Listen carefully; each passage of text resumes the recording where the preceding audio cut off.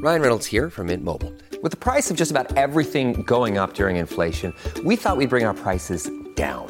So to help us, we brought in a reverse auctioneer, which is apparently a thing. Mint Mobile Unlimited Premium Wireless. How to get 30, 30, bit to get 30, bit to get 20, 20, 20, bit to get 20, 20, bit to get 15, 15, 15, 15, just $15 a month? Sold! Give it a try at mintmobile.com/switch. $45 up front for 3 months plus taxes and fees. Promo rate for new customers for limited time. Unlimited more than 40 gigabytes per month. Slows full terms at mintmobile.com. Big stories, big guests, the big picture. Afternoons with Rob Breckenridge. Weekdays 12:30 to 3, 770 CHQR.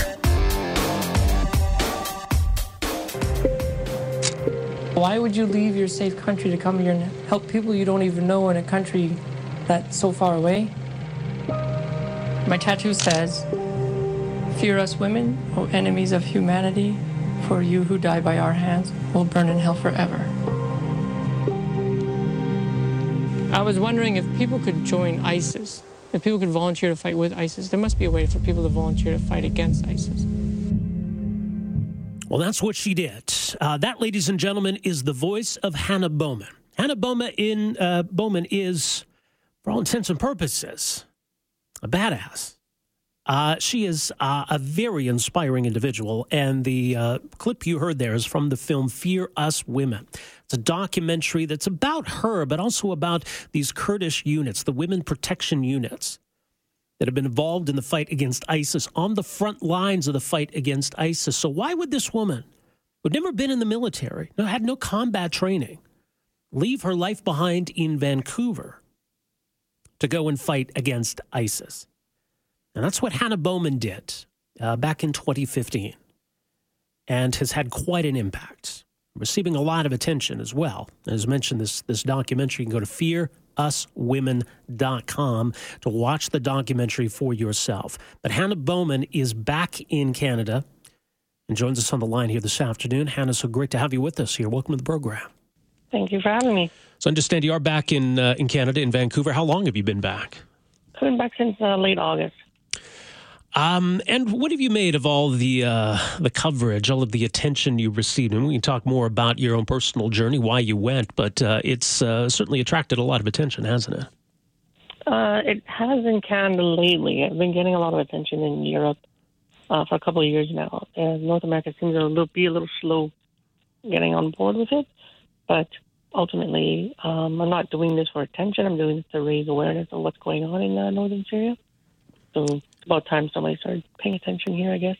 Do you plan on going back at some point? Not now. Turkey has recently just attacked the district of Afrin, and so there's more war still happening there. ISIS is gone, but it really hasn't made much of a difference with Turkey. So, but I don't have any intention of going back there right now. So my plan right now is to help some refugees. As you say, I mean, it seems as though ISIS is on the run and they suffered some tremendous setbacks, but the war isn't yet over. How much progress has been made from your perspective? Against ISIS, it's pretty much near the end. There's only a few pockets left. When you consider the bigger enemy, the Turkey was supporting ISIS, and Turkey has pretty much a genocidal campaign against the Kurdish people in northern Syria. The war is going to keep going. So my war against ISIS technically ended 42 years ago when I found out who the real enemy was out there. And who is the real enemy? It's Turkey. Turkey supports ISIS. So why do we pretend otherwise? Right? I mean, Turkey's still a NATO ally. It's almost as though we go out of our way to not see this, it seems. We do. It's been very frustrating. That's part of the reason why the media has been slow to catch on in the West, too. Apart from our bubble being thick, it's because it's a NATO ally. I can't say anything bad about a NATO ally, but it's just the fact. It's just the truth. You go out there and you see the truth. The sun comes up, and Turkey supports ISIS. And when I say Turkey, I don't mean all of Turkey. Clearly, not everybody in Turkey is crazy, but there's Erdogan, the president of Turkey, and his ultra-nationalist Islamo-fascist party supports ISIS. And now that ISIS is pretty much done, they're stepping in to fill in the gap left behind.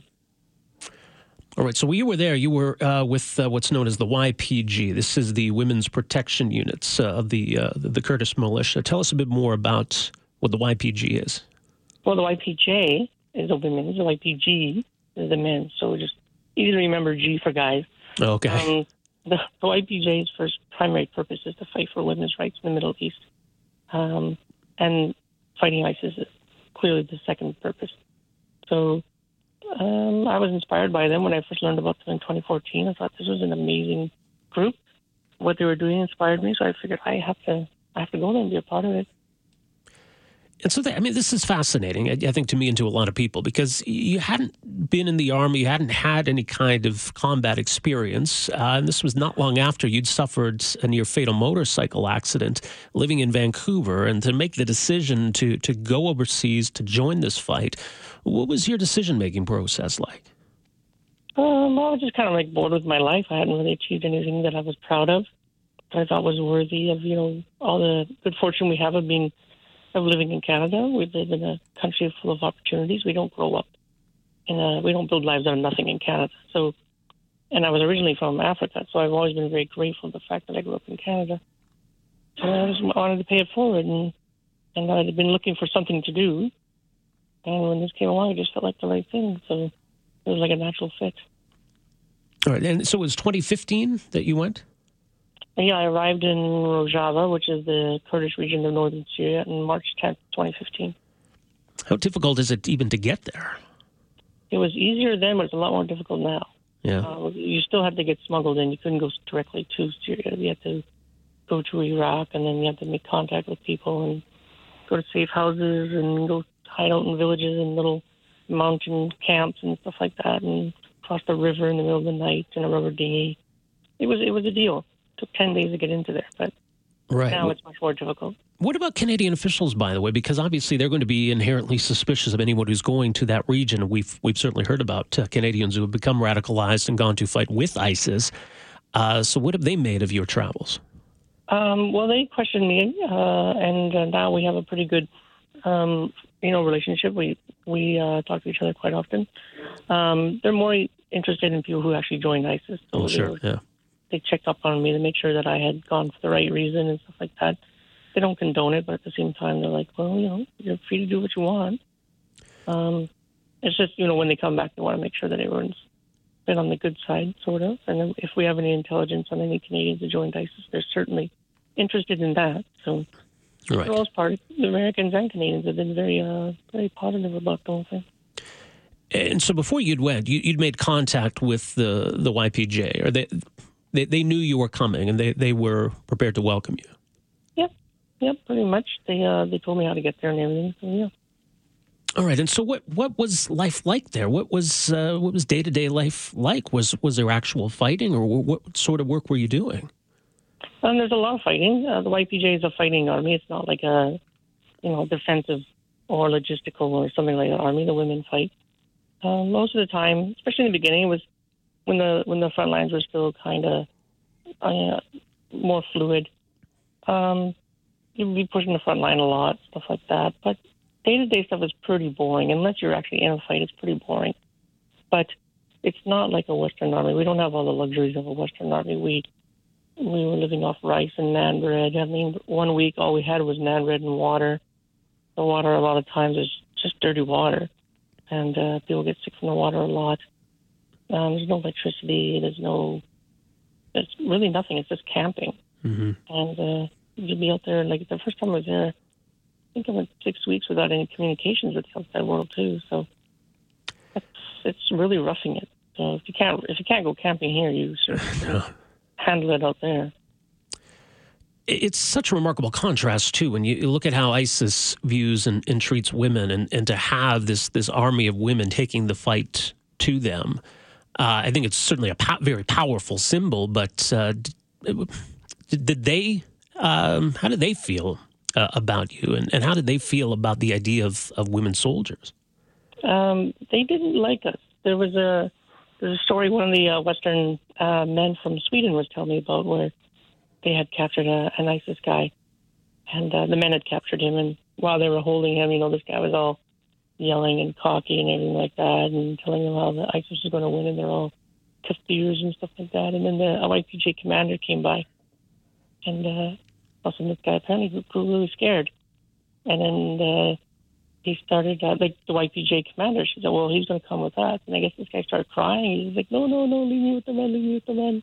He was like deathly afraid of the women, right? So it's like they say that if they get killed by the women, they don't go to heaven. And that's the thing with ISIS is like you can't negotiate with them because their goal is to go to heaven. It's not their good life isn't here on earth. It's the afterlife. So they don't mind getting killed here, except by the women, because if they get killed here, then they don't go to heaven, right? So, yeah. So it was. I wish I would have been there for that one. It would have been a funny one to see.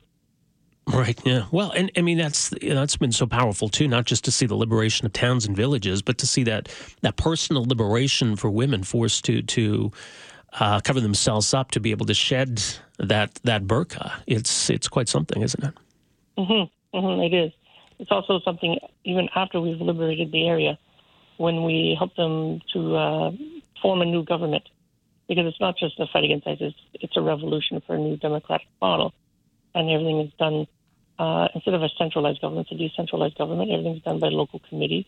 Every committee has to be co-chaired by a man and a woman. I think it's 40% minimum of the committee has to be made up of minorities, so all ethnicities and women. And if it's a decision that concerns only women, men have no say in it. So it's completely different for the Middle East. And from what I've seen so far, living it, the people there are very, once they understand the process, they're totally on board with it. So it's a long time coming, this change. We tend to think of the Middle East as all a bunch of misogynistic, patriarchy, but even the men there they watch our TV shows, they see our movies and stuff like that. They want to be part of the 21st century, but their governments and their religious fundamentalists have kept them in the dark ages for so long that they're tired of it. So when the change has come, they're usually, for the most part, very accepting of it. Did you think about the possibility of capture? What would have happened to you had you been captured? Oh, they would have definitely tortured us and raped us and, made a video about it and propaganda video, especially as a foreigner. So they would have, there would have been no coming from that. There would have been a death sentence for sure. So that's why whenever, if there's a chance of us being captured and there's no hope for rescue, then we always have either a last bullet or a last grenade. So it's just something you have to accept, right? Yeah. It wasn't something I dwelled on or anything. Tell us about the documentary. I know you have been promoting this. I think it's screened recently at the Whistler Film Festival. It's about your story, obviously, but I think it's also about letting people know about the YPJ. Yeah, that's exactly what it's about. I didn't want to come across as being some white savior or anything like that. So I wanted to concentrate more on talking about the YPJ. When they originally approached me about it, I thought it was just an interview for a larger documentary and with multiple interviews of different people. And then when they sent me the rough edit, I was just like, oh no, this is all about me. And I was kind of unsure at first, but then they did such a good job with it. David Darg is an Oscar-nominated director, and you can see that in the video. It's so well done. It's not like a normal documentary where it's kind of like an interview and you have to sit through it and listen to someone talk the whole time. The visuals that he found, they went there and they filmed some footage. They used a lot of the footage that I filmed, and they used a lot of footage provided by the YPJ and the YPG. So they made a really, really good video. Like, even I watched it again last night. I was just like, wow, this is just amazing. And it's a short video. It's only 27 minutes, so it's really easy to watch, too. So I think they did an amazing job, and I hope it really goes far. Like you said, it's already screened at the Whistler Festival. It won the Best International Short there. I suspect it's going to win a lot more. Well, let's hope so. Yeah, and people can watch it at fearuswomen.com. What do you hope people get from it? I hope people realize that there's a women army out there that are fighting for women's rights. Most people seem to have no clue about this. And I hope that it inspires them as much as it's inspired me.